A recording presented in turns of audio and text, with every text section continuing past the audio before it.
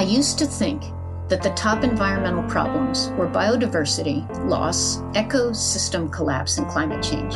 I thought that 30 years of good science could address these problems. I was wrong. The top environmental problems are selfishness, greed, and apathy.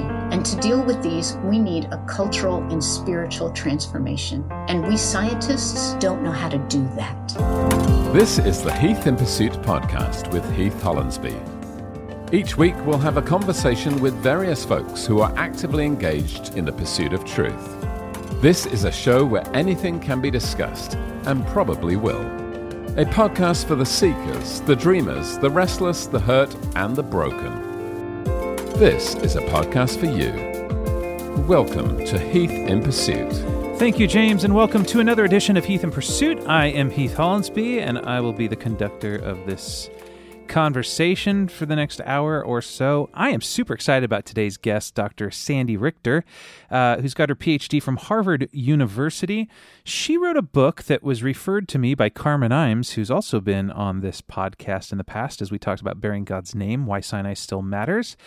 But she put a cover, like a copy of the cover of Sandra's new book, that's Stewards of Eden, and the subtitle is What Scripture Says About the Environment and Why It Matters. And so I said, hey, I'd love to read this and have her on the show. And so I actually got the copy Monday, read it Monday night, and Tuesday morning said, let's schedule an interview as soon as possible because I really love this book and love what you have to say. And she said, hey, how about Friday? I said, yes. So for those of you who are not super familiar with Sandy Richter, she is married to Stephen, who's also an academic, and they have two daughters, Noelle and Elise. She's the Robert H. Gundry Professor of Biblical Studies at Westmont College in Santa Barbara. She has another book out called The Epic of Eden, a Christian entry into the Old Testament that I'm hoping to have her on for another podcast in the future to talk about. And that book actually resulted in a series of video curriculum that was born out of it. And so she is super smart. She's on the NIV Translation Committee. She speaks quite a bit around the world. She's in the academic world.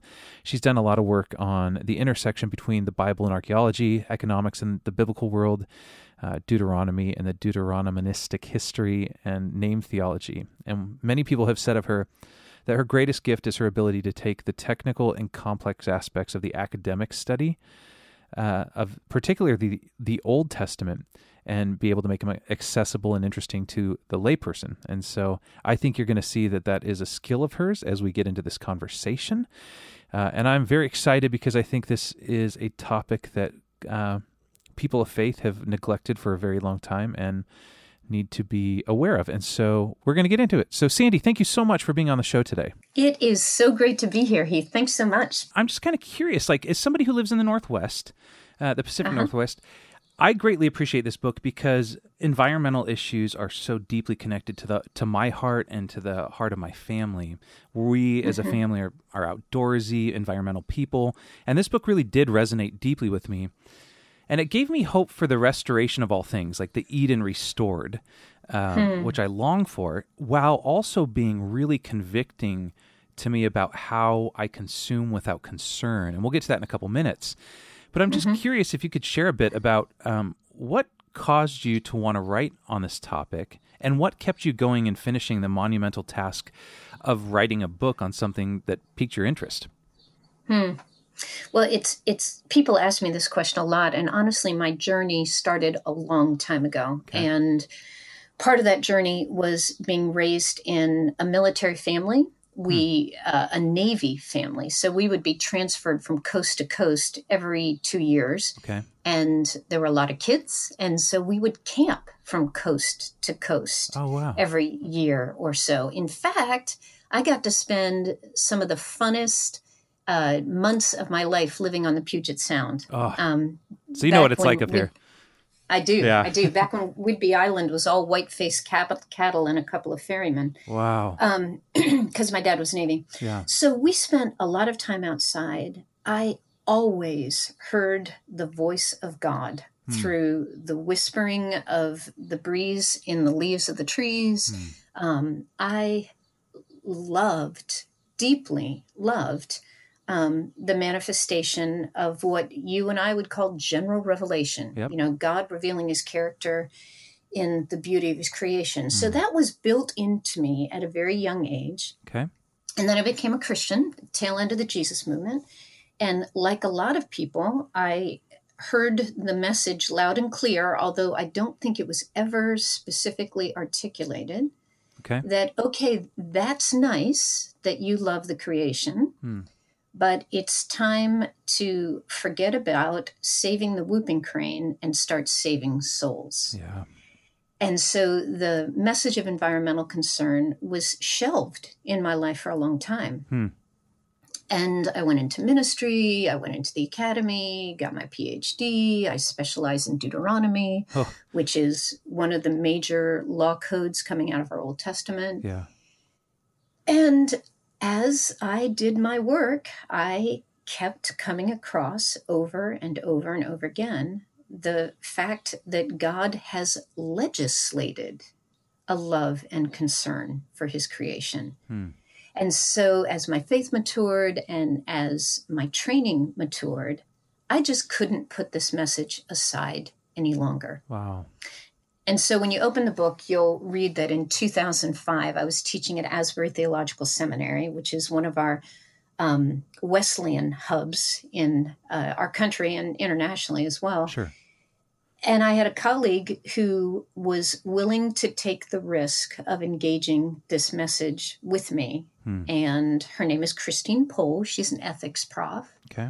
And we launched what in Asbury's history is called the Kingdom Conference, which is a conference designed to help our students engage globally. Okay. And we did environmentalism. Oh, wow. And so for the first time, 2005, I stood in a pulpit and I preached my first sermon on environmental stewardship. Wow. Which wasn't really being done that much at the time, right? Because there seems to be, I don't know why there is that disconnect between the church and environmental, because they kind of, I could be off, but it seems like there's this, no, we're stewards of it. We have control over things. We don't need to talk about environmentalism. And so did you feel like an odd person out, like in that time delivering such a strong message? Absolutely. And I didn't feel like an odd person out. I was an odd person out. Oh, interesting.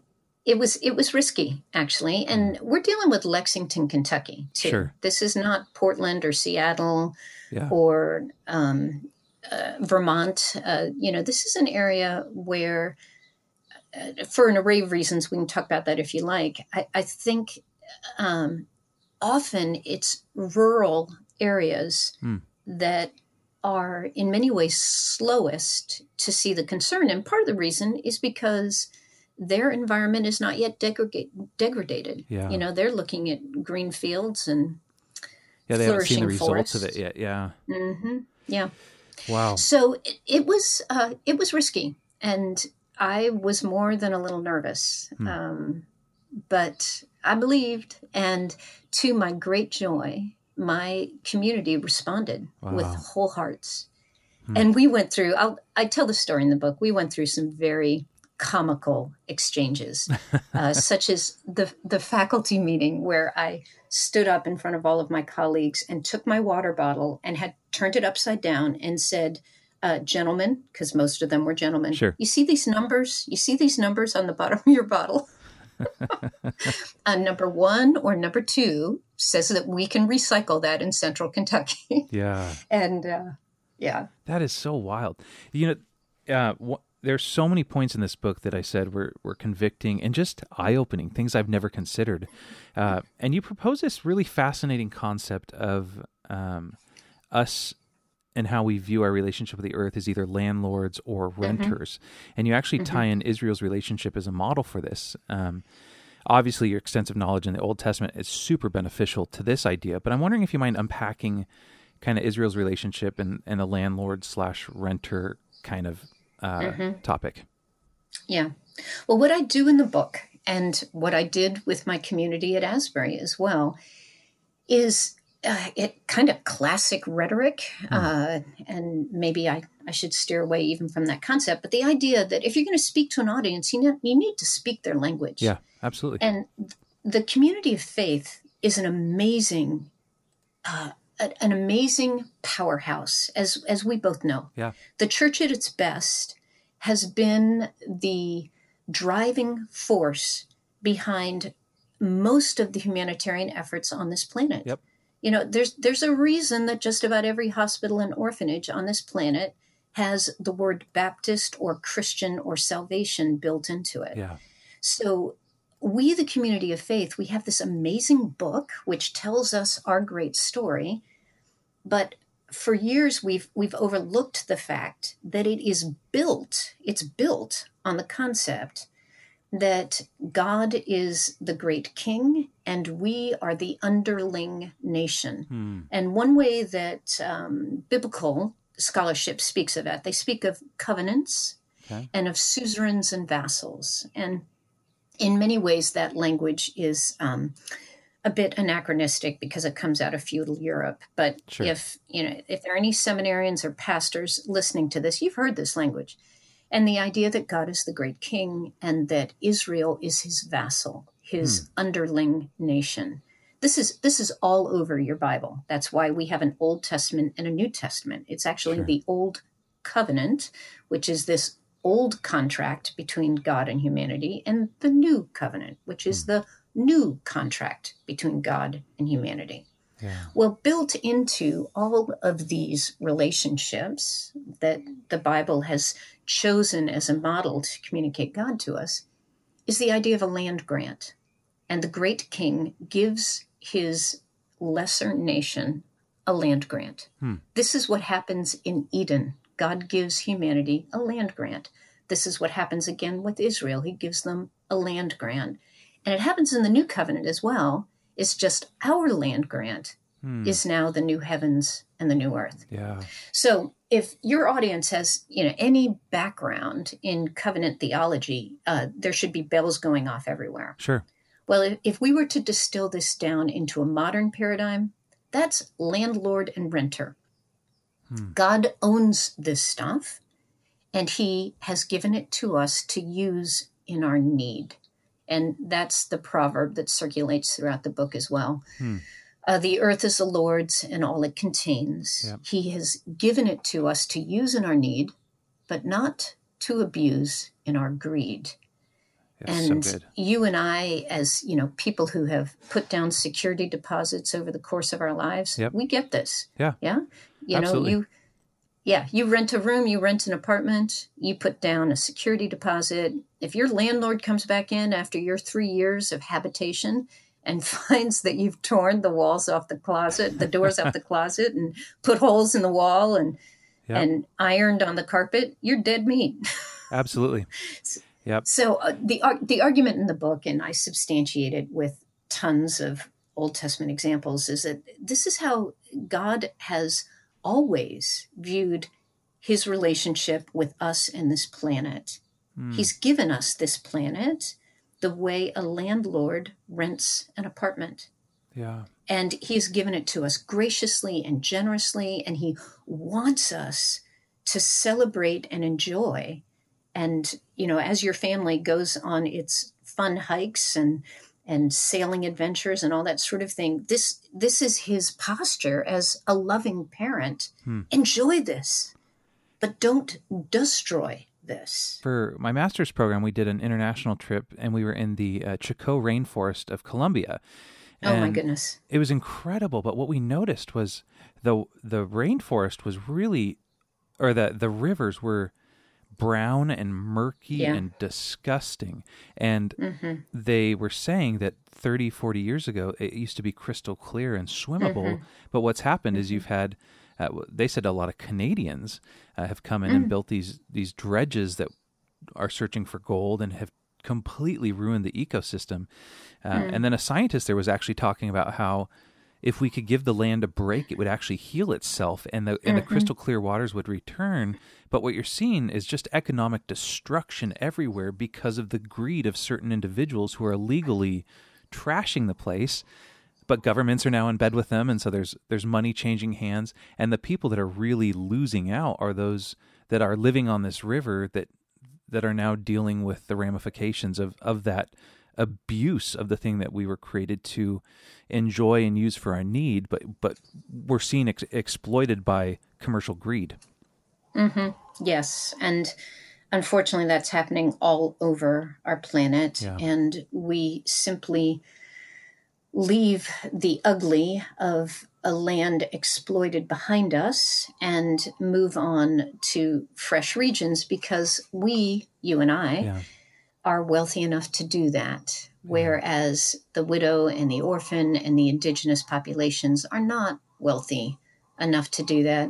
Yep. In the book, Norman Wiersbe is a major voice on this, coming from Duke Divinity School. He talks about the millennia of history of humanity doing just that. Mesopotamia, of course, is the region where we anticipate the images of the Garden of Eden come from. Yeah. And if you look on the newsreels coming out of Mosul and Baghdad, you don't see the Garden of Eden anymore. Not at all. No.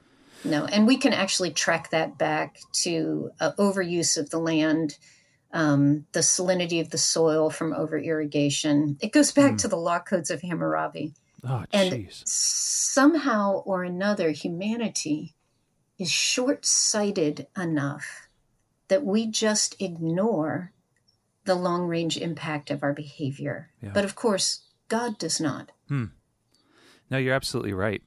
Another thing that you were talking about that was really fascinating to me is you suggest in the book this concept that speaks to being like a subsistence economy is defined as an economy where everyone is barely making it and where surplus is the anomaly.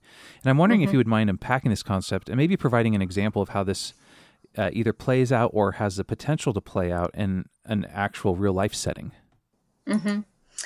Well, what I do, as you know, is I use Israel as a case study. And the chapter in the book is Israel and her landlord. Yeah. And the reason that's so helpful to us is because it offers us a picture of the people of God under a covenant legal structure where God is actually running their nation, and they're a landed people. They have land, they have animals.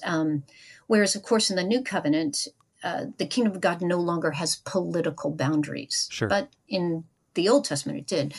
So as we step into the nation of Israel, we find that the vast majority of that populace was living with a subsistence level of existence. And as you've said, that means that their local economy was one that just got them through the year. These were small farmers, small rain-based farmers. So in other words, they don't use irrigation, Sure. so their use of their land is totally dependent on weather cycles, and they have smaller parcels of land, and they're raising everything they need with some local trade built into it as well. Yeah. But this is Israel's life, and it's Israel's life while they're writing up their law codes. So Deuteronomy, Leviticus is written with this in the background. Wow. So as you start reading about laws like don't muzzle the ox while he threshes the grain, I do a case study on from zooarchaeology and Baruch Rosen and a bunch of data that's going to fly over the average reader's head. Sure. But plugging it in to the case study, what it demonstrates is that when the average farmer is asked to give up his first fruits in an offering to the Almighty, when the average farmer is asked, don't muzzle your ox while he works his tail off, threshing your grain so that you can eat next winter, when you harvest your field, don't go back over it, so that the widow and the orphan can come and go back over it and glean and support themselves, that average Israelite farmer is hungry. He is looking, according to Baruch Rosen, one Israeli archaeologist, at a hungry season that probably lasted about 60 days. Wow. And the anthropologists out there, most agricultural economies have something called a hungry season, which is that period of time between when the last harvest begins to disappear from your barns and your storage facilities, and the new harvest is not yet ready to bring in. And in Israel, we can estimate that in the Iron Age, and that's the monarchic period, that the average Israelite village came up 15 million calories a year short, which when you crunch the numbers is about 60 days for the average family. Yeah, so they're not even living at, give us this day our daily bread. They're going, that does actually kind of come into play when you think about it, is there's this sense of we're not stockpiling like we see. I remember talking to a produce guy when I was living in Tennessee, and he was saying, the apples and stuff, they sit for sometimes from the time an apple's picked to a time it's on the shelves is like a year, and they'll go through. They'll be gassed with certain gases that make them change certain colors, and oh my goodness, we just have these stockpiles of surplus. Even with the meat shortages in COVID, people are saying like it's going to take a while to hit because we've got so much stuff sitting in freezers, and it's just such a different contrast to these people who are still working every single day, extremely hard. But no, we're going to be, we're going to be in the red for 2 months essentially, unless something happens. Yeah, and typically what they would do is they would simply ration their supplies. The idea of having so much that there was more than you could consume, the only days that happens in the average Israelite home is on the high holidays. And in fact, the only time these people typically eat meat is on the high holidays. Oh, wow. And that is one reason that the fatted calf and the Passover celebration are such days of great great joy, because there's more than enough to go around. And that's why also you invite your extended family to all of these feasts, because they didn't have refrigeration. Yeah. And if you're going to slaughter, especially if you're going to slaughter the fatted calf, we're talking a couple 100 pounds of meat here. Yeah. You're going to have to bring everybody in to eat it and to celebrate and to have joy while they're doing it. Oh, that is such a cool way of seeing it. I've never seen it like that before. I think it really helps us as we read through these passages to realize that the guys and gals, because of course it's a large extended family living under these conditions, they are practicing these laws with a growling stomach. Yeah. And knowing that next year, nothing is promised. Yep. Nothing is promised. In fact, when I was interviewing one of my organic farmers for some of the agricultural parts of this book, because of course I'm not a practicing farmer, so I interviewed a lot of farmers, and I was asking this one woman who is representative of a family farm, Central Kentucky. They do diversified agriculture, so they produce a lot of different types of crops, but they also raise sheep, which was interesting. Okay. And I asked her, talk to me about the law of the first fruits. What's different about the first tomato than the 30th tomato that you get out of your vegetable patch? Yeah. And she wasn't raised in any sort of church background, so she's pondering this and turning it over in her mind. And she said, first fruits, They ran a CSA, where you buy into a local farm, and you know what CSAs are. Yep. Okay, so that's how I knew her. I was a member of her CSA. Oh, okay. She said, well, first of all, that sounds like what we have to do with our customers. That the best tomatoes go in the box, and the beaten up ones stay on my table. She said, that's one thing, but she said, the only other thing I can think is I have waited all year for that tomato, and I have to give it away. She said, and then the second thing I think is I have no guarantee that tomato plant is going to keep producing. A cutworm could come in tomorrow and take that plant down. So the level of confidence, the level of faith that these people had to exercise, I find that very interesting as well. Yeah, that's actually really interesting, because something I've never considered till you just said that was the 400 years of silence at the end of the Old Testament, a longing, the firstborn. There's that hope, that longing. I wonder if there's some sort of connection maybe that parallels that, of like longing for our trust is in, after this long season of waiting, that this is the first fruit, the firstborn of all creation. Well, and another thing just to throw in there, those 400 years of silence are also 400 years of desperately trying to restore a devastated ecosystem. Huh. Most Christians stop listening to the Bible about the exile, and then there's that fuzzy period, and Jesus shows up, right? Yeah. But the exile was when Israel had been torn apart by warfare so many times that all of the major urban centers had been taken out. The orchards had been environmentally terrorized. The vineyards had been burned to the ground. The terracing system that kept the topsoil where it belonged on the sides of the slopes of their farms collapsed during the 70 years of exile. Wow. So when these people come back, they come back as a refugee population to a land that's barely able to support them, which is another interesting part of this. Yeah. And so when you read the prophecies of the great prophets, Isaiah, Jeremiah, there will always be whole oracles committed to the idea that when the king returns, the land will flower again. The crops will produce again, which is this beautiful imagery. Yes. Built that into is our Bibles. amazing. I've never seen that. Yeah. One thing you had me thinking of throughout the book, and even now again, is just the mindset of consumerism that is so rampant in America. Consumer culture facilitates our purchase of milk and meat and eggs. And you ask whether or not we're responsible for how these products come to us and who and how the raw materials are collected. And I'm curious, as Christians, how can we break this consumer culture using a biblical lens that's not just focused on us getting the best product at the lowest price all the time?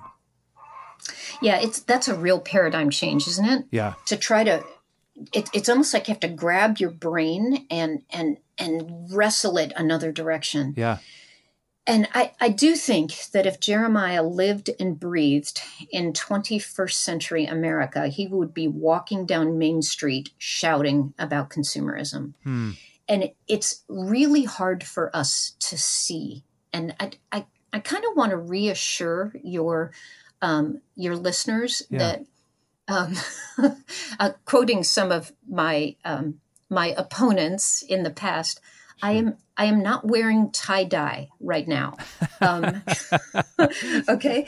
The only thing pierced on my body are my earlobes. Yeah, okay. yeah. I don't have a single tat yet. Just letting you know. Okay? Yeah, is the key. Yeah. I do think the prophet Jeremiah would be shouting at this cultural mindset that just permeates our lives as Americans. And we never ask the question, where did this stuff come from? Yep. Where did it come from? Who was abused to get this on my table? Who was defaulted for me to get a bargain price on this? We don't think about it. And it takes some mind shifting to get there. In fact, you've read the book. You know that I use a fairly painful illustration to get the readers to think. I'm interested to hear what you thought about that illustration. Is that the one that you started off the chapter with the quote from the author, and then you used it later on? Yeah. I remember the lowest common bidder when it comes to not just a commodity of food or clothing, but it actually came to the sex workers and people trying to get the lowest price for that. And the way you set it up in the book was really fascinating because, I love that you actually used it out of context to open up the chapter. Thank you. And then because you didn't see it coming, and as soon as you laid it out, it was just heartbreaking. And it was on the heels. I had actually just seen a documentary on Walmart's purchasing system, the supply system, and they were interviewing farmers who said, essentially, we'll come in and a Walmart representative comes in and says, "Hey, you've grown all these crops. Here's what we'll take your crop, but this is what we'll pay you for it."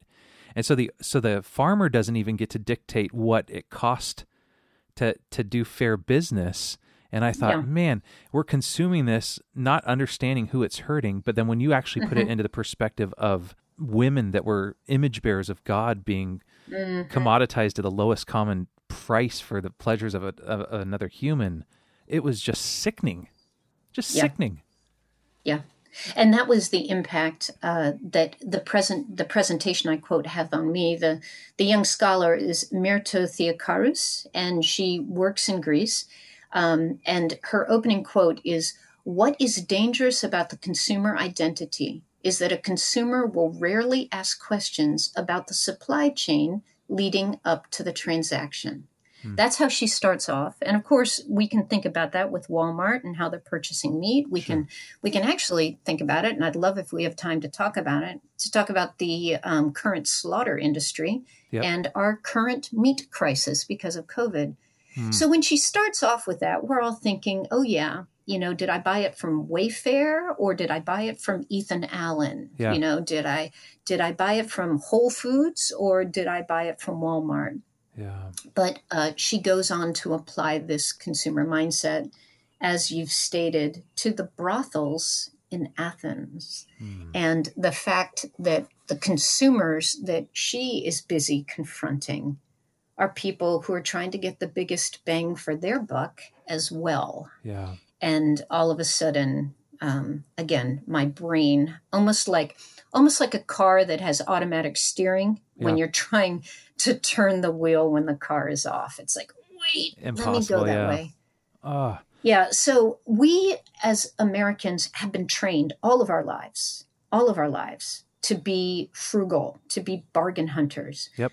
By the way, Europeans are incredibly offended by the fact that an American will walk into a shop and walk straight for the sale rack. They just find it incredibly disrespectful and rude because they don't think that way. But we do. It's part of our culture. And there are benefits to that part of our culture. But the moral issue is not thinking about the supply chain. Yep. And one of the things that will be illustrated in this book as well is the collapse of the family farm in America. Wisconsin, for example, when I was a child, you could drive through Wisconsin, you could stop every 10 miles and visit a local dairy. Oh, wow. And typically they'd have a little farm stand and you could pick up some freshly made cheese or ice cream or this, that, and the other thing and actually meet the farmer. Well, you can't do that in Wisconsin anymore because it's not that there are no local farmers, but the percentage is so tiny in response. We are starving out our farmers in this country. Whereas, again, in the European Union, they take care of their farmers. Sure. You can live a respectable middle-class lifestyle and be a farmer. as a responsible farmer. And we're not doing that. And so there's a very painful chapter in the book about industrial agriculture, both its effect on the land and what I find absolutely nauseating is its impact on livestock. Yep. I would say that your book is so convicting to me that I will tell you today I have products arriving. I changed the way we buy certain products immediately. So the first one was hand soap. I found an organization where they sell a glass bottle and it's this little droplet that you put in water. The packaging is all cardboard, so it's all recyclable. They don't even use glue to seal the cardboard because that would make it non-recyclable. So they've figured out a way and you just drop a capsule in and you use your hand soap and it pumps out as foam and it's like $2 for a bottle. And so I've done that. I also switched this week to, we've always gone to Costco and got the, family of 6, we got the Tide laundry detergent, and I found an organization that same thing. They package these little dissolvable strips of organic ingredients that you just throw a strip in your washing machine, and you're not using any plastic. It's all all the packaging is recyclable, and so you've actually done a great job, and there's a convicting element that has actually forced me into action even this week since reading the book to go, we're going to get better at this because it is important. And one thing that this is my goal, to make you feel incredibly guilty and change your lifestyle. Nothing like a little gospel shame to get me to move, But I think the thing that's so frustrating though, and living in the South for so long and then moving here, because I remember before I moved here, people were like, you got to watch out, the liberals, the hippies, the tree huggers. But I knew many people there that, because God gave them authority over the land, they'd have their Ford F-350s. And a lot of people who believe that the stewardship of an earth is going to be is useless because the Earth's ultimately going to be destroyed. It's pointless. Right. And I believe that the mindset of like escapism, or we're just going to have to get through things until we get to heaven because this whole place is going to burn anyway, is an incredibly inaccurate reading of the original text. And I'm kind of curious if you would agree with that, and maybe what words you would have for people who maintain this system that, you know, use the resources because we're all on our way out of here anyway. Mm-hmm. No, I agree with you. This is a major mindset, and I address that in chapter 7. And it's a biblical number, so, you know, it's got to be good. But yeah, this actually is, well, let me launch by saying that the crime of abusing the earth is global. It is not just a Christian problem. We all find an excuse or a religious imprimatur to do whatever it is we want to do. This is what sin is, right? Yeah. But in the Christian community, one of the theological errors that leads to this is exactly what you said, this idea that it's all going to burn anyway. Yeah. And so, kind of like my early discipleship, we need to get out there and save souls, not raccoons, you know? Exactly. But because it's only souls that are going to endure into the kingdom. And so chapter 7 of the book kind of does a reworking of most people's view of the eschaton, of the end of all things. And the end of all things, which is heralded throughout your Bible. And of course, it is the great hope that helps us to endure the current agonies of a fallen world. That great hope is actually the resurrection of this planet. Yeah. And when I teach my incoming seminarians or my freshmen at Westmont College that God's ultimate goal is actually to resurrect this planet, that salvation is not just about fire insurance for the individual believer, their minds are blown. Yep. And I love watching their minds get blown. Yeah. And all of a sudden, folks realize, oh my gosh, this is all over the Bible. Yeah. And so we get to Romans chapter 8, where Paul, who definitely wasn't wearing tie-dye, starts talking about the resurrection of the community of faith. Mm-hmm. He talks about the fact that for you and I, our ultimate greatest hope is that moment when our salvation is finally secured, that moment when the freedom of the glory of the children of God is going to be revealed to all creation. Yeah. This moment when the first fruits of the Spirit that is within us, groaning within us, finally explodes into our adoption of sons, as sons, the redemption of our body. And I'm quoting from Romans chapter 8, verses 18 through 25.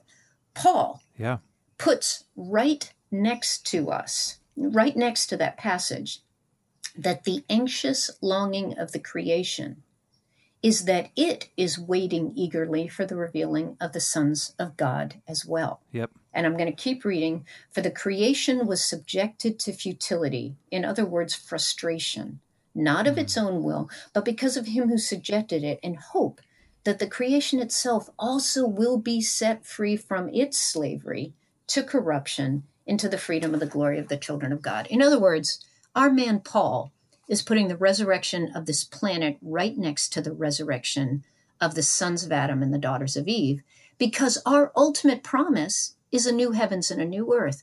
And when he speaks of that new heavens and a new earth, he's not talking about explode one and, wave a magic wand and there's a new one. He's talking about resurrecting this very planet, washing it clean of all of its ills and diseases, which have been it's been subjected to because of us. Yeah, so exactly. that it can live again. Yeah. You know, I was reminded of the first time I was actually presented this alternative to escapism theology was a comment I read by Francis Schaeffer, who uses the word spoiled as he describes the world that we see right now. And he says, it's kind of like a can of milk, a bottle of milk in the fridge that's gone sour. It looks like milk, and there's remnants of we know it's milk. It's just not what it was intended to be. It smells funny. You can't drink it. You'll get sick, but it looks like milk. It's in the milk bottle. It kind of smells like milk. And he was describing that in the way that, like, what we're seeing now is the spoiled side of what's yet to be restored, and that eventually the Eden restored is coming. We'll get back to what was intended to happen in Eden, and that's our future. We're not running off somewhere. We're gonna be here, and we're gonna enjoy the beaches, and we'll still see this, like we'll see sunsets, and we'll see the beauty in the trees, and like you were talking about at the beginning, the wind whipping through the leaves and the rustle, and actually all that stuff. That's in our eternity. That's part of our future. We're not a bunch of souls floating around singing our whole eternity, Yes. Yeah. No, we are animate creatures, and we are creatures. And I talk about this a lot in my other book, The Epic of Eden, that the dismantling of this ideal ecosystem actually is what Genesis chapter 1 is talking about. And that it is the restoring of that ideal 7-day creation as detailed in Genesis 1 and Genesis 2, actually, that's the goal of creation, that God's first plan was, hey, big surprise, a perfect plan. Exactly. And so all of the story of redemption is about getting Adam and Eve back into the garden. That's what this is all about. And I tell my students as well, and I love watching the expressions on their faces, that the fact that you and I, when we're standing on the edge of the ocean at sunset, and all of the condos are behind us, and we can't see anything but the beauty of God's creation, and we feel the wind on our faces, and something inside us responds. Yeah. I believe with every fiber of my being that something inside you that responds is the image of God stamped on his creation. We are made in the image of God. And when we see that sunset, or we have the privilege of holding a wild animal in our hands, or we get up at the crack of dawn and have that perfect cup of coffee as the wind whistles through the leaves, what's responding in us is the image of God. We remember Eden deep in our souls, and we long for it. And what we're longing for is the resurrection of this planet. Absolutely. Now, what you didn't ask me about are those passages that seem to speak of the destruction of this planet. Do you want to talk about those? Yeah, let's go for it. Go for it. Okay, so 2 Peter 3 is one of them. It talks about how the Lord will come like a thief, and the heavens and the earth will pass away. 1 Thessalonians 5, while they are saying peace and safety, then destruction will come suddenly. Revelation 6 is another.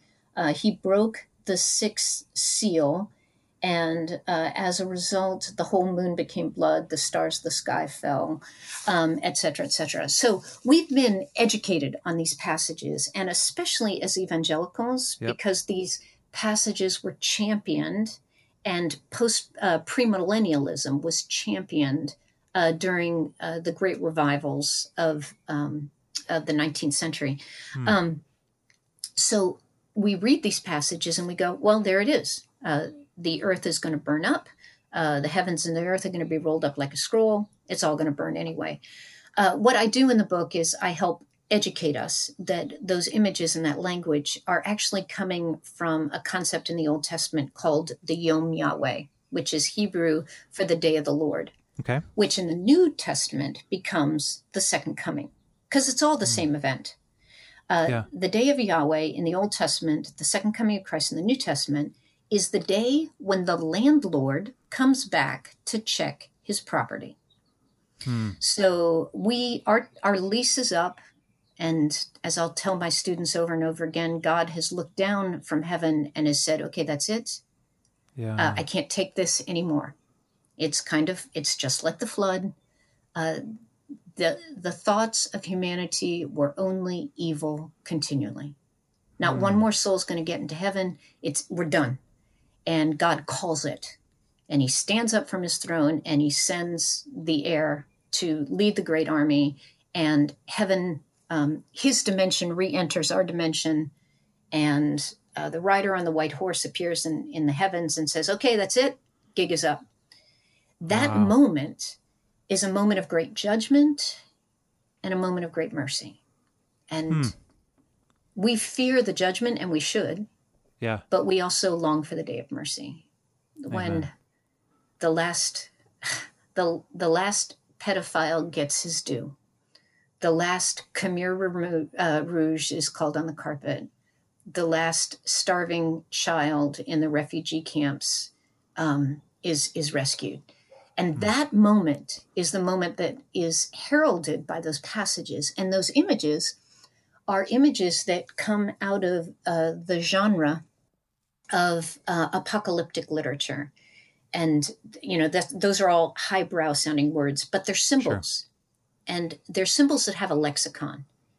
And the symbols speak of judgment. They don't speak of planetary annihilation. Not if Paul knew what he was talking about. Yeah. One of the things as you're sharing there that I was thinking about was, and we'll talk here in a minute about kind of us and the animals and stuff, but you mentioned even the meat crisis with COVID. And I was really heartbroken as I read about the way that animals have been treated by for-profit conglomerates. When we're talking about the chickens living on something that's smaller than the size of a piece of paper.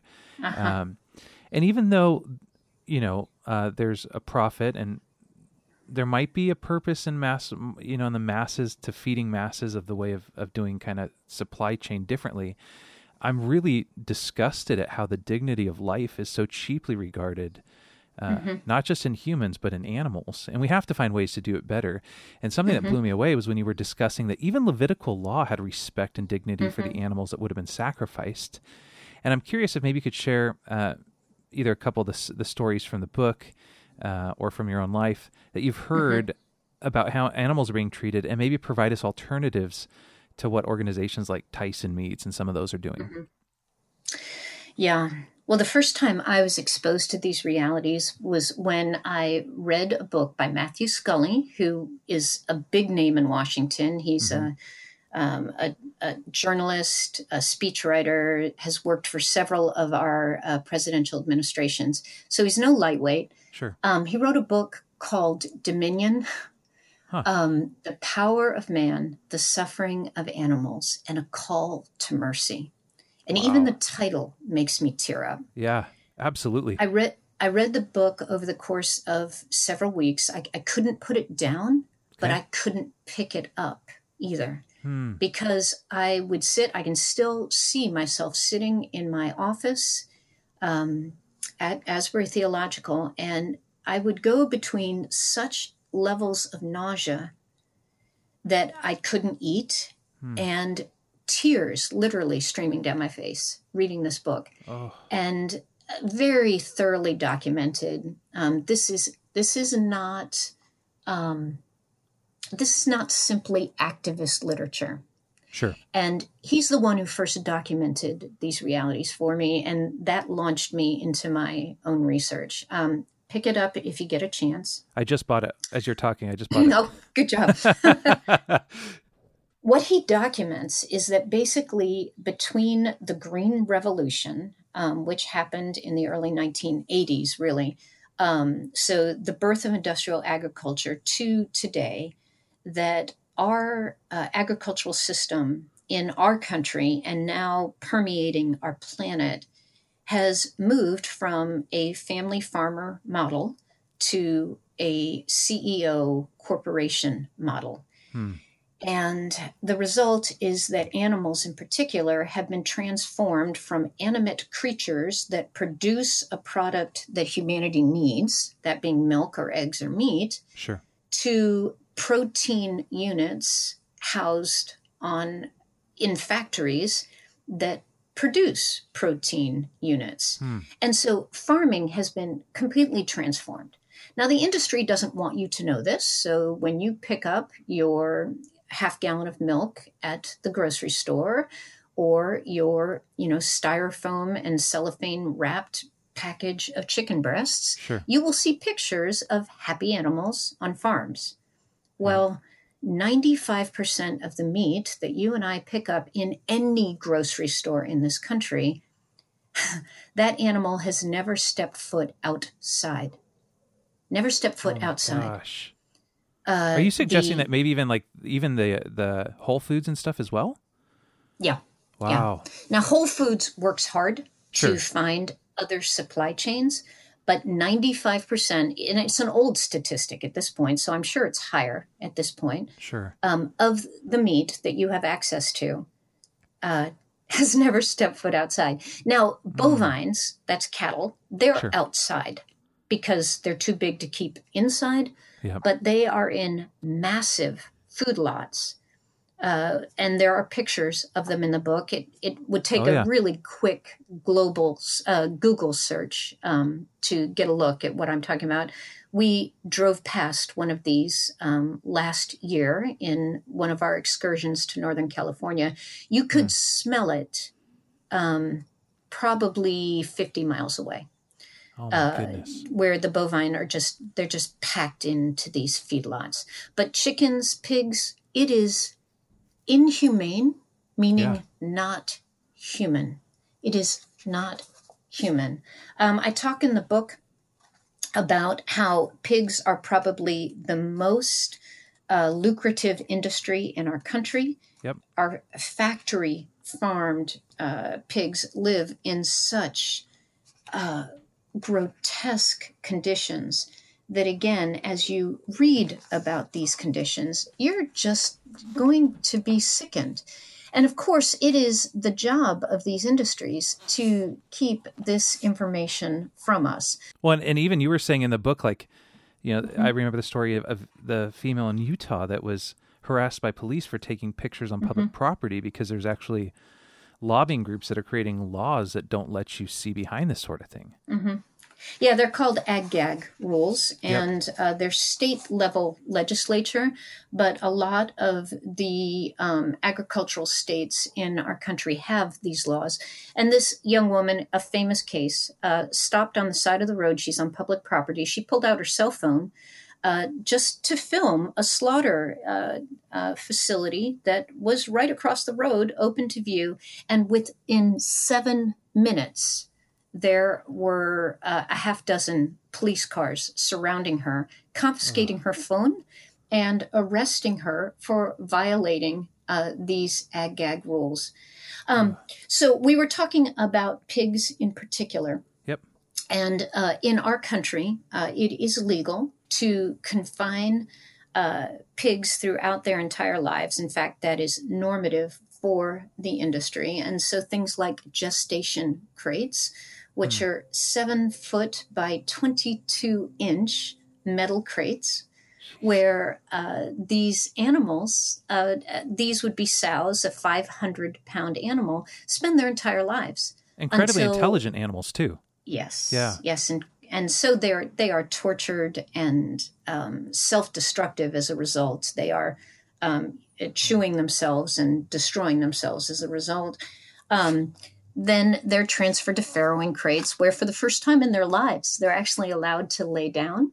They produce their litter, and 21 days later, their piglets are forcibly weaned, and they start the system all over again.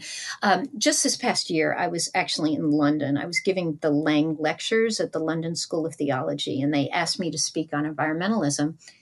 This fairly average crowd of Brits sitting in front of me at this public lecture, you could hear them, and these are Brits. Remember, very conservative people gasping that Americans still do this. Oh yeah. They outlawed this type of farming decades ago. But Smithson meat, Tyson chicken, just to go back to your original question, you asked how can the average American bypass this kind of industrial farming? Honestly, it's very difficult to bypass it because, for example, Tyson owns almost the entire industry from start to finish. I name in the book that there are actually 40 companies, 40 companies that own almost all of the farmed chickens in our country. And so they control everything from the hatcheries to the feed mills to the slaughterhouses to the processing plants. And they might sell their brand under an array of subsidiary titles, but they stand behind the industry. So what do we do as Americans? First of all, we need to get informed and we need to speak up. Yeah. And we can vote with our pocketbooks. We can start becoming informed consumers. We can read the label. The whole business about cage-free eggs. A lot of people have no idea what that's about. And that's about battery cages, where the standard egg-laying hen spends her entire life in a cage that is, as I say in the book, smaller than the size of a piece of notebook paper. Yep. They will never stretch their wings. They will never peck at the ground. They will never walk in their entire lives. They will simply sit in this cage until they produce all the eggs that their body can produce. And then they'll be thrown into a grinder and their bodies will be fed to some other creature. Yeah, and I remember too in the book you were talking about how with the pigs, like the confinement is actually boiled down to an exact science. They're putting 20 230-pound animals in 7.5-foot square pens. I mean, just it's crazy. And I've even tried since I read this book. Even like I said, I read this book earlier this week, trying to find local farms and stuff that. I mean, I even looked at, if you look at my Google search history, it's like, farm, chicken runs and chicken stuff. Cause I was like, maybe I'll keep my own and try to find ways to do this better. But you're right. It's such a massive industry that it's going to take a large voice. It will. And it's being protected at every possible level. Sure. But we have a wonderful history as libertarian kind of Americans of changing this sort of thing once we become informed. And again, I have a whole list at the end of the book of how then should we live and ways to, as a regular everyday consumer, start taking steps to bypass these systems and start voting with our checkbooks and start voting with our actual democratic vote to start changing these systems. Yes. And I have great hope that we can, because again, I see in the European Union that they have changed it. So why can't we? Yeah. One thing that we can do, which is, takes a little more commitment. I don't know if you've been able to hear in the background during our podcast that Greta, Mags, and Lucy, who live in my backyard, I love it. I was wondering what the noise was, but I was like, it's a live animal. And if it's a live animal, then she is not a hypocrite. And I love this. And I'm not going to edit it out. No, they're back there. And in, Southern California, you can do this legally in the suburbs. And I keep just a few because they're noisy little critters, but they're happy as clams and they have enriched our lives tremendously. And guys, 3 hens keep my family of 4 able to give away eggs on a regular basis. So, awesome. And it's fun. So you can try it. I'm doing it. I'm going to, my neighbors might hate me, but I'll do it. One other thing that you were talking about as we get back to people is, you mentioned that what most of us don't realize is that this environmental degradation actually strikes those people on the margins first. Yes. And I'm curious what you mean by that, and maybe an example or two for those who are kind of skeptical about this comment, because it's hard to see that from a place of privilege. Yeah. So let me say from the get-go that the widow and the orphan are major characters throughout our Bibles. And we know that as Christians. And we, almost every one of your listeners has probably invested or is currently investing in caring for the widow and the orphan somewhere in their world, right?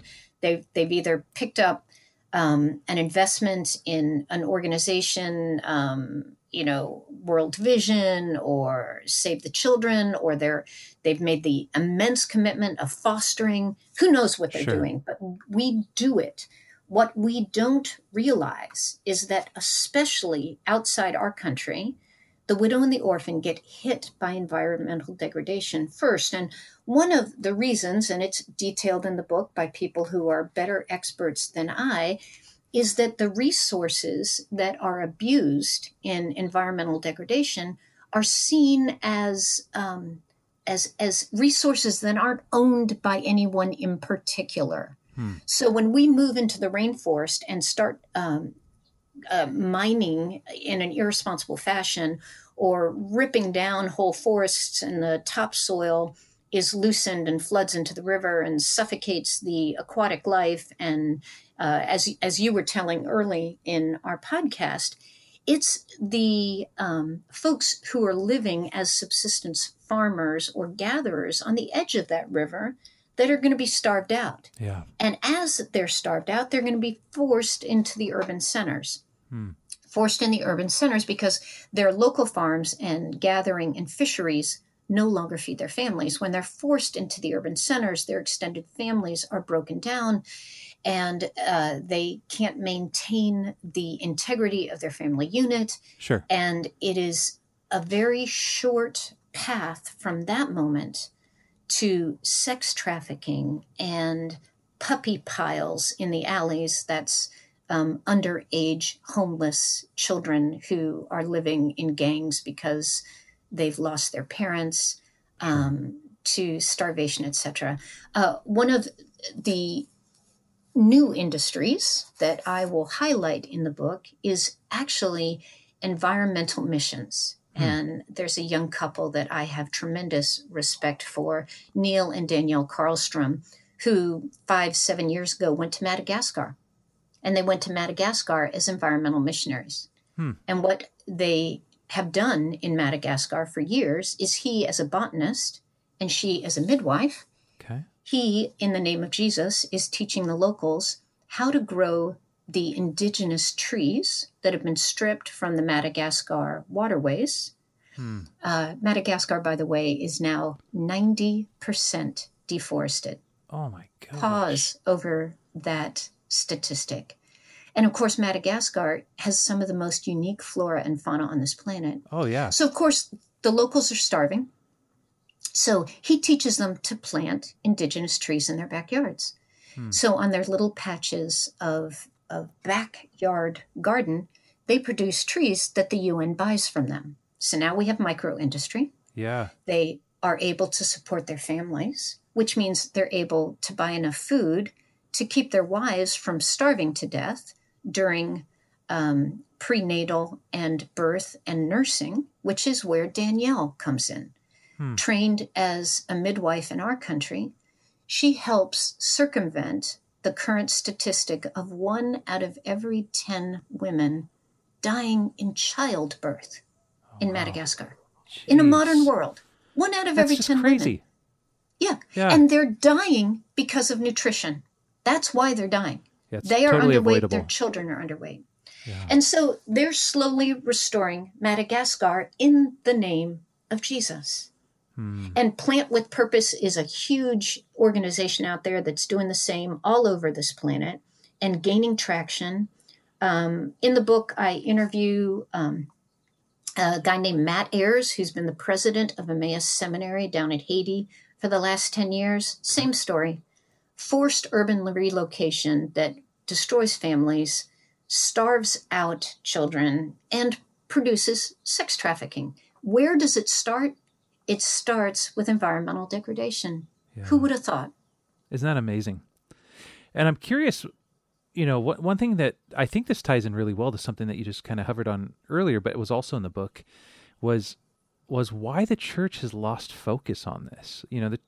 There's this idea that the church senses that converting souls is kind of the only task of the Christian, and as a result, any other task, such as environmental stewardship, is a distraction from the most essential aspect of our calling. And I'm curious, like as I listen to what you're saying, I go, how can you not see this tied into the Great Commission and to the actual restoration of all things?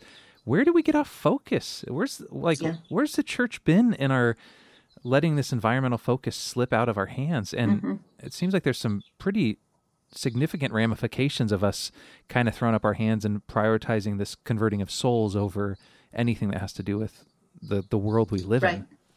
Right. I name 3 issues that I think have distracted the church on this topic.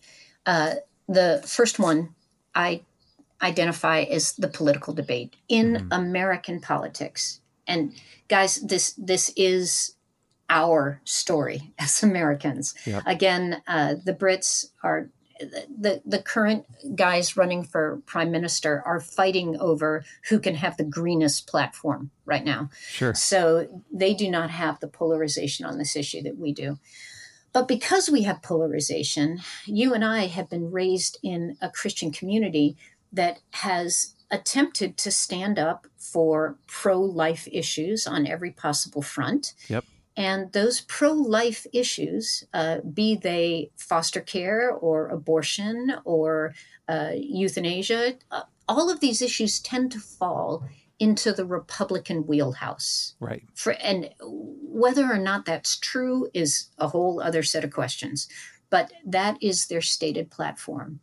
Whereas the Democratic Party tends to be acquainted, at least in Christian evangelical circles, with being pro-choice and anti-family and an array of other things that may or may not be true. Sure. And so we've been raised with this posture that if you're going to be a Christian, you got to be a Republican. Yep. And as a result, environmental stewardship, because it has been a part of the Democratic platform, has become guilty by association. As one of the facilities managers at Asbury Theological called me back in 2005, only hippie do-gooders would be committed to the Democratic Party, and therefore only anyone who has environmental concern must be a hippie do-gooder, right? Yeah. And the argument that I make in the book, and I will keep making it loud and long, is that yes, I'm an American, and I'm proud to be an American, but I am first and foremost a citizen of the kingdom of God. Yep. And the kingdom of God has its own set of running rules. Yeah. And I will do my best to be a good citizen of my home country. But ultimately, I'm a citizen of another kingdom. And those are the politics I need to listen to. Yeah, you're right. Yeah, I know you're not lying too, because when I told you, when I was living in Tennessee, I remember there was a certain individual that sat me down before I moved that said, look, you're about to get eaten by the wolves. You're moving to a liberal area. They're going to try to control your mind. And I don't know how you can be a Christian and be a Democrat. And I got here, and I've had a conversation with many people that are like, I don't know how you can be a Christian and a Republican. It's so polarizing, but I love that your emphasis is on even focusing on those two sides of the coin is just, I mean, it's adventures of missing the point, because we're citizens of a different kingdom.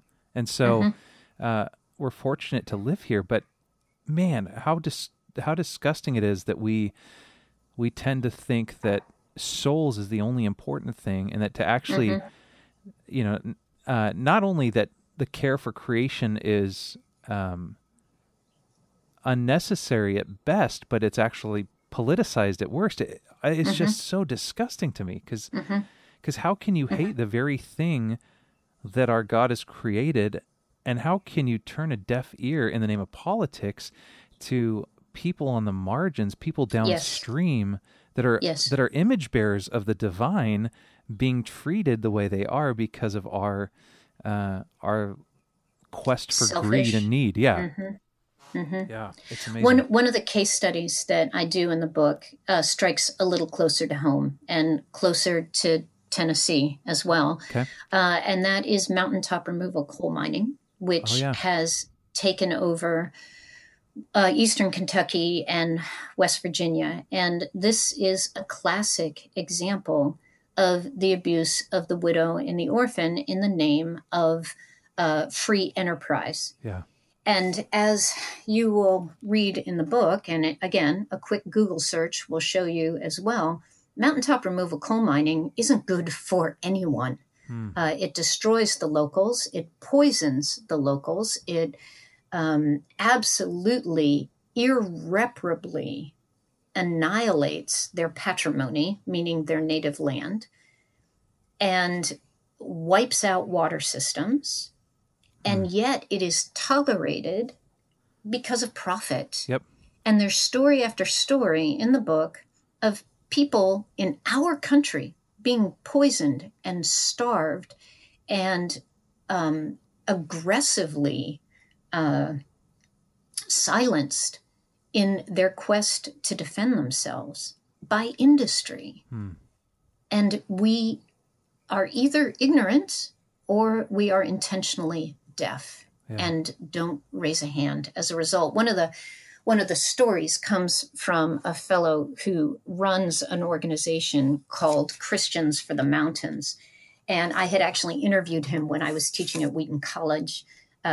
Kristen Page and I, a biology prof there, co-taught a course on environmentalism and the Christian, and we called it The Bible in Biology. And we pulled him in on a Skype Zoom interview and interviewed him. And one of my very heartfelt, well-educated young students said to him, "What is the church doing in Eastern Kentucky? What is the church doing in West Virginia to protect the widow and the orphan from this rape and pillage of the coal industry?" And long pause. And he went on to say, the church is doing very little. And the reason the church is doing very little, and he actually compared it to the civil rights movement. He said the average pastor is stuck in this position where sitting on the front pew is an executive out of the Monsanto, right? An executive out of one of the coal industries, and a local guy driving a truck for the coal industry who's feeding his family. And then right next to him is the father of a family whose kids are all being treated for leukemia because of the poisoning of the groundwater. And that local pastor is afraid to stir the pot. Jeez. Yeah. That's so heartbreaking. Yeah, but like we've talked about, there's so many people on the fringes that feel the effects of this. And, I've got just a couple questions left. One of my favorite concepts that you present in the book is the idea of the widow and orphan, and how a kinsman's responsibility was to care for the relative, and how that was directly proportional to the proximity of the bloodline between family members. And you even presented that the closer the relative, the higher the level of legal and economic responsibility. And you go on to suggest that Israel understood that their land and its produce ultimately belonged to Yahweh, and that one of their responsibilities as land stewards was to manage the fruit of the land in such a way that the needs of the marginalized were met. And so the farmer was expected to reserve a portion of his harvest for the widow and the orphan and the resident alien of his village. And I'm wondering if you could use kind of your vast knowledge of the Old Testament to set up what this system looked like, and maybe what we could learn from this system today. Like, is there a way to take some of the concept of this and apply it to where we live in 2020 now? Yes. So the first chapter of this other book that I've referenced, The Epic of Eden, actually plunges the reader into this cross-cultural experience. And really, when you step into both the Old and the New Testament, you are stepping into somebody else's culture. And just like for you as a West Coast kind of guy to be dropped into Tennessee, you had some cross-cultural experiences. And then to be taken back to the Pacific Northwest, I'm sure you kind of had whiplash all over again. I did. Yeah. When we step into the Bible, we're stepping into what an anthropologist would call a traditional culture. And perhaps an easier term to access is tribal culture. So a tribal culture, a traditional culture, is one in which the family is the crux, the absolute center of the society. And we as Americans, we of course celebrate and value our families very highly, but our families are not our link to the economic or the legal system. When you and I start looking for a job, we don't simply step back into the family business, because most of us don't have a family business, nor do we step back into the family farm, because most of us don't have a family farm anymore. Rather, we go and get an education, and we write up a resume, and we depend on the bureaucratic structures of our society to help connect us to the economic system. And so with the legal system, it's not going to be our uncle who's going to pull us out of our souped up 1968 Mustang because we've been ripping down a side street at 75 miles an hour and slap us across the side of the head. It's going to be a police officer in a uniform in a car marked as a representative of the state that's going to give us a ticket that we pay to the state. Okay, that's a bureaucratic culture. Tribal culture is a whole other gig. And that's what the Bible is. So what you're speaking of is this extended family structure, this kinship circle that is native to Israelite society, which makes the legal systems and the economic systems completely structured by the family. And therefore, when it comes to someone in the kinship circle either getting in legal trouble or getting in economic trouble, it's the responsibility of the closest of kin to step in and to either discipline or rescue their kinsmen. And that's what's going on in the Bible. And this is why when Naomi realizes that her husband and her 2 sons are all dead, and she is living in Moab, the first thing she does is pack up and move back to her village. Because when she gets back to Bethlehem, she can anticipate that a kinsman in the village will recognize his responsibility to take her into the family system. So this is what's going on in your Old Testament. It's again, a real paradigm shift for us to realize there is no welfare. There are no SNAPs. There are no food stamps. There's no subsidized housing. There's no unemployment. There's no disability. All of those things have to be covered by a family member. And that family member's responsibility is always going to be defined by how closely they are related. And gender is going to play a huge part in this as well. Jeez. It's such a different way of viewing things. Such a different way. Okay, last question, because I want to honor your time as well. And we talked about that, stewardship of this planet isn't a Republican versus Democrat conversation. It's not the NRA versus Planned Parenthood or liberal versus conservative. But you kind of suggest, what does it look like to be a Christ follower in a fallen world? And you say that of all the voices and of all the facts that are calling for our allegiance in the many arenas of environmental thought, for the citizen and the kingdom of God, the voice of Scripture must surpass them all. And I'm kind of curious, as we begin to close, what would be your plea for those who claim to follow Jesus in regard to how we can become better and do a better job caring for the environment and for the marginalized, and maybe some next steps that you would suggest for us?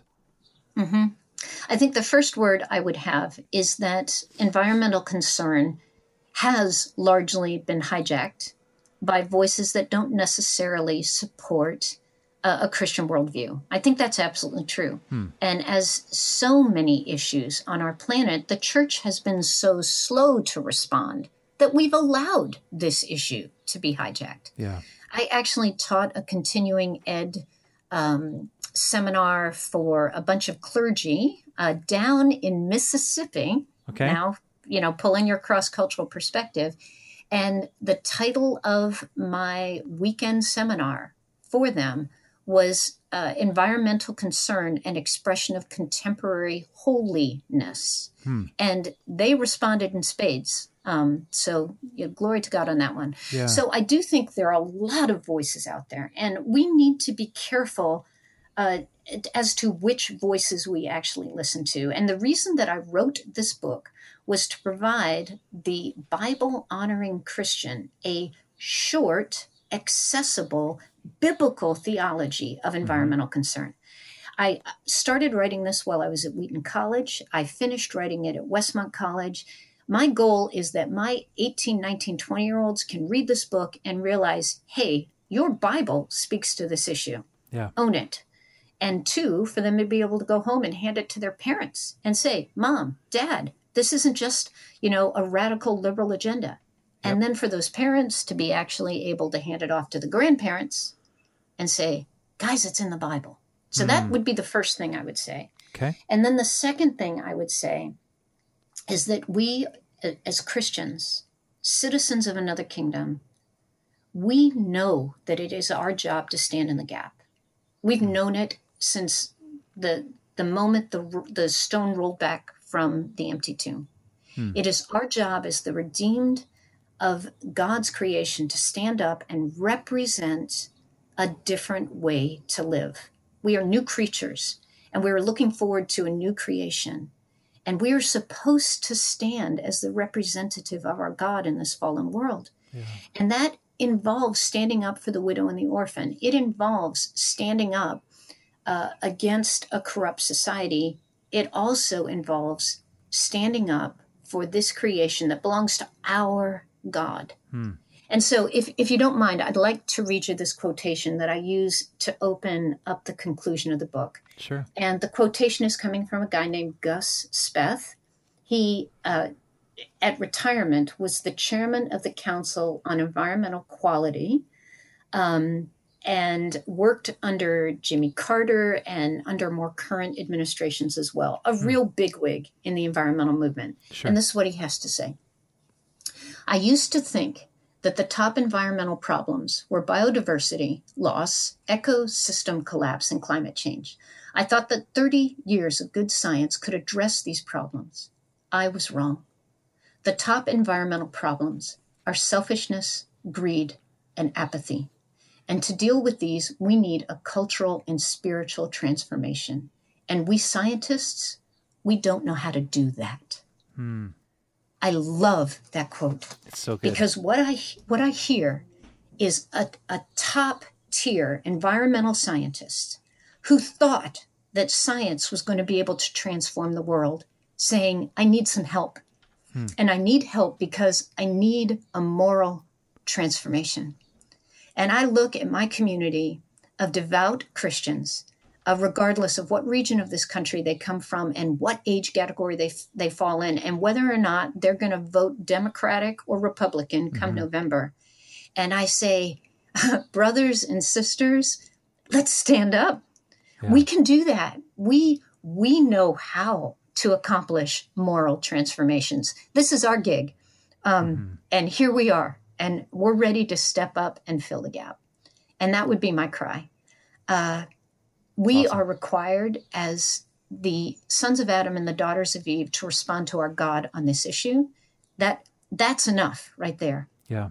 But on top of that, in the 21st century, if we as the current representatives of the kingdom are not willing to take a stand on this issue that affects our neighbors so profoundly, both locally and globally, how can we call ourselves the salt of the earth? How can we call ourselves the representatives of God in this current age for such a time as this? Yeah. That's the call that's being placed with us. Okay, one last thing real quick before I let you go, because I totally forgot to ask you about it. Could you tie in the connection between zoology and environmental degradation at this point? Yeah, I checked in with Liz Harvey Roberts. She is the Chief Development Officer for the Nature Conservancy. She had written a blurb for the book. I'd asked her, where is the Nature Conservancy on COVID-19? Have they released any statements?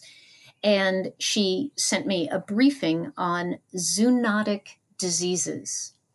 And zoonotic diseases are diseases that emerge from an infectious contact between animals and human beings. Huh. And Nature Conservancy has been working on this, and they have demonstrated that the industrial farming of domestic livestock, habitat destruction, and also certain forms of habitat loss and climate change negatively increase human contact with certain types of animal life, and that these viruses actually can be therefore attributed to environmental degradation. Jeez. So they are actually connecting COVID-19 to environmental degradation. Uh-huh. And I didn't know if you know, but right now they're thinking that the Malayan pangolin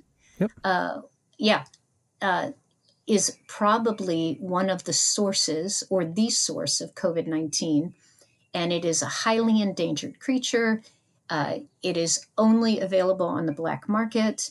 It was illegally imported and sold in a wet market. Wow, that's fascinating that it all ties back. It all comes back together. Mm-hmm. Oh, Sandy, so good. Thank you for spending time with us and sharing your heart. This book the subtitle is what Scripture says about the environment and why it matters. And I think this is something that Christians have, it's one of those things that there's a call to action too, because once you hear this, you can say, not interesting, not for me, not my thing, but I think we'll be held accountable for that. And so my hope is that you keep pressing forward and sharing this, and I'll keep doing the same. And I just got your other book, and so once we read that, I'd love to have you back and talk about the Epic of Eden next. But thank you so much for your time today. Oh, thank you so much. Thank you for giving a voice to this so important topic. Of course, I'm glad to do it. And again, Dr. Sandy Richter, thank you so much. We'll be back again with another topic where we're trying to figure out where's truth and beauty and goodness in all of this. I still stand by the fact that it's a worthwhile pursuit. See you next time. Thanks for listening to this episode of the Heath in Pursuit podcast. We look forward to being back with you next week. For more information on the various works of Heath Hollandsby, please visit heathinpursuit.com.